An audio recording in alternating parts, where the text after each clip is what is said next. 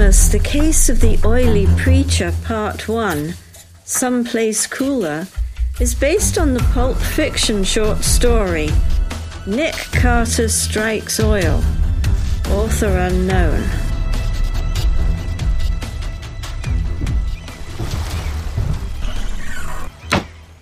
I get back from a meeting with a recent client to find Wings in the kitchen making a sandwich.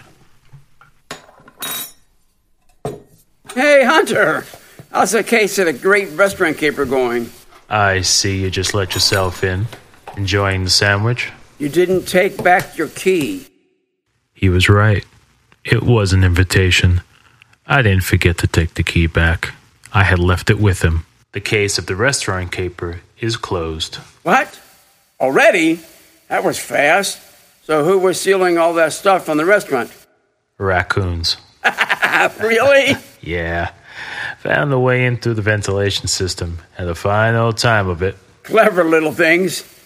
You expanding into pest control? I'll stick to the human variety. Less bitey. Good idea. Mail's on the table. I pick up the small stack of envelopes and shuffle through. A couple of bills, a flyer for bedroom furniture, and a small gilded envelope. I open that one first. Well, isn't that nice? What you got? Oh, an old partner of mine, Pat Dan. You just made chief of police out in Colorado. That's great. Yeah, it is. Wow, I haven't seen Pat in ages. I think I was in my third year as a beat cop when Pat came on as a rookie.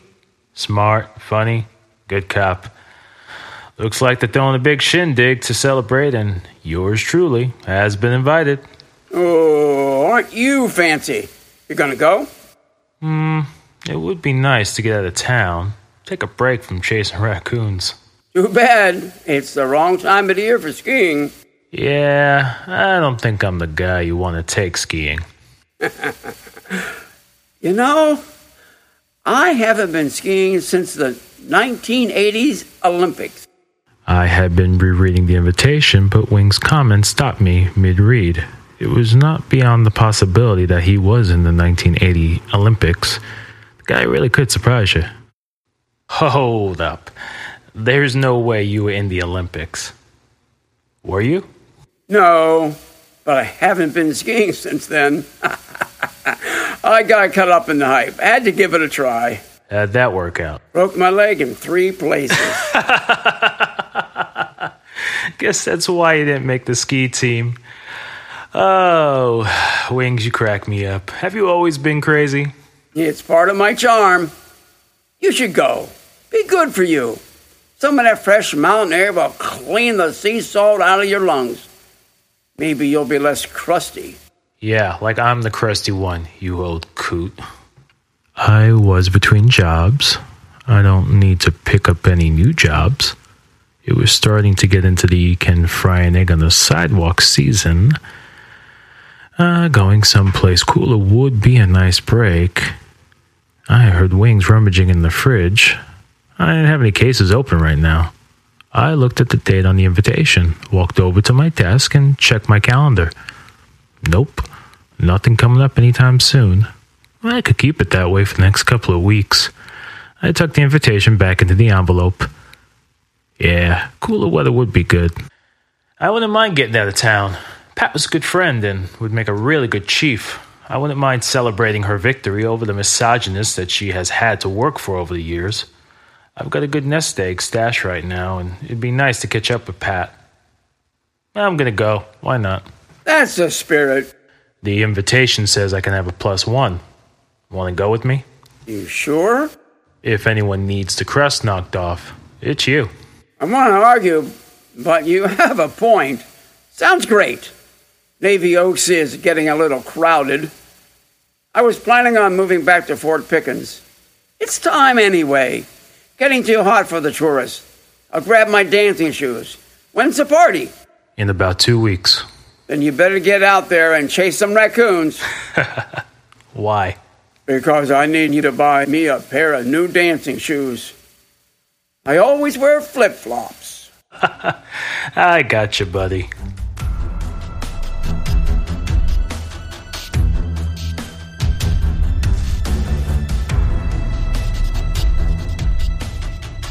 Wings and I caught a cheap flight to Colorado 2 weeks later. Wings picked up some new clothes at the Goodwill, and I got him some dancing shoes. Jeez, I haven't dressed like this in decades. Last time I dressed up like this was the last interview I went on.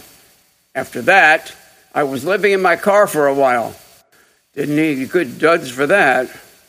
He did clean up pretty well. I could imagine the stockbroker that he used to be. I'm glad Wings came along. He's good company. And he talks to strangers on the plane, so I can nap. Win-win. I was looking forward to seeing Pat again. A good partner becomes your best friend. I must admit my friends are few and far between. Might want to keep up with the ones I still like. Pat made plans to take some time prior to the party to catch up when I got into town. Reliving our glory days would be tough to do at the party, with all the people around. So, Pat booked a table at some fancy steakhouse and said, "On me." I can't afford that. Wings and I checked into our cheap hotel before heading to the expensive eatery for our reservation.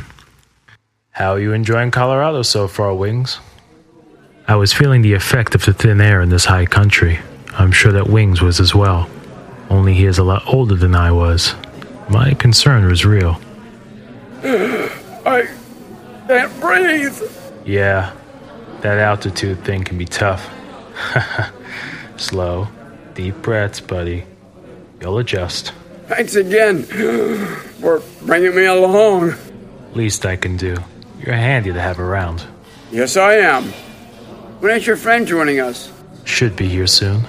How long were you and Pat partners? A few years. I got promoted to detective. Pat kept getting passed over. Turns out there was discrimination from top brass going on. A complaint was filed, internal affairs stopped by, and stuff went down. Anyway, when Colorado called, Pat answered. Seems to have worked out. Sure does. And speak of the devil. Pat! Hunter, I'm so happy to see you. Patsy Dan was almost the same age as I am, but she looked 10 years younger. The only sign that she had aged at all was a silver streak that ran through the front of her cropped brown hair. Good to see you, too. You look great. So do you. You're a damn liar, and I'm glad of it. Patsy Dan, you allow me to introduce you to my lovely assistant, George Baily, but everyone just calls him Wings. Pat tilted her head slightly to the right. I recognized the motion. I'd seen it before. She was curious, but wouldn't pry. She simply smiled.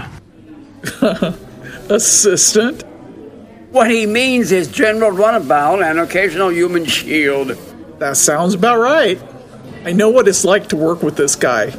My deepest sympathies. Well, thank you. It has been difficult.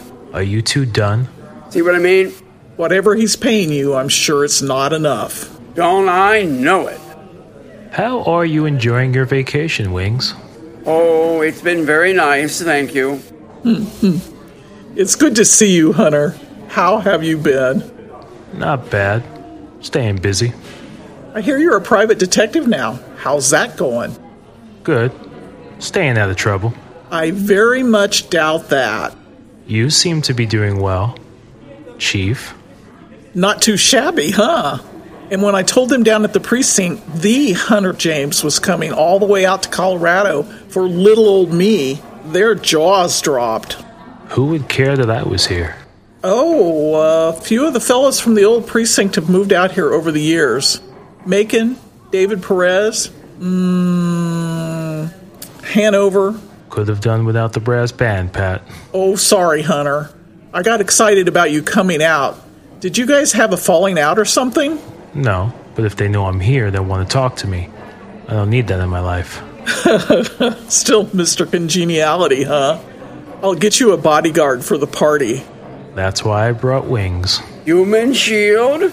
Mean old man. I'm 2 years older than you. You're just mad I beat you here. I'll have to console myself with the knowledge that I'll always be younger than you. All right, Peanut Gallery. You be quiet over there. Sorry I was late. I had a case land recently, and I'm trying to close it out before I take over as chief. Don't want any loose ends, you know? I understand that. Mind if I pick your brain while you're here? I'm on vacation, and you want me to work for free? I'm buying dinner. It's a good one. Well, what do you got? Tickle my fancy. I've got a dead preacher. Fell from the balcony of his second-floor hotel room. Could be murder. Could be suicide. That all hinges on what happened in the 5 minutes before he went over the railing. The good reverend might not be so good, as there have been at least 2 accusations that he was the head of an oil company that doesn't exist, that they may have swindled a lot of people out of a lot of money, and in the middle is a dirt farmer who is either a dangerous, vindictive killer or an innocent man who got screwed. How's your fancy? Tickled.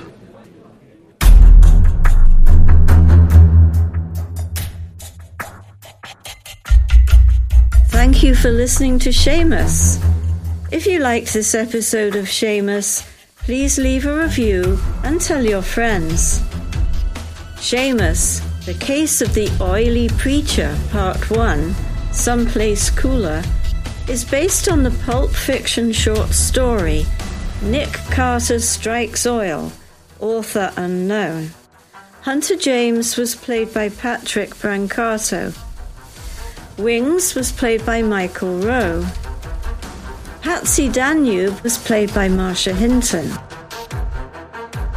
I'm Leslie Woodrow. This episode of Seamus was written by Raven Wisdom and directed by Gene Phillips. Sound design for Seamus was provided by Open Mic Recording Studio. Seamus is a New Meadows Media production. All rights reserved.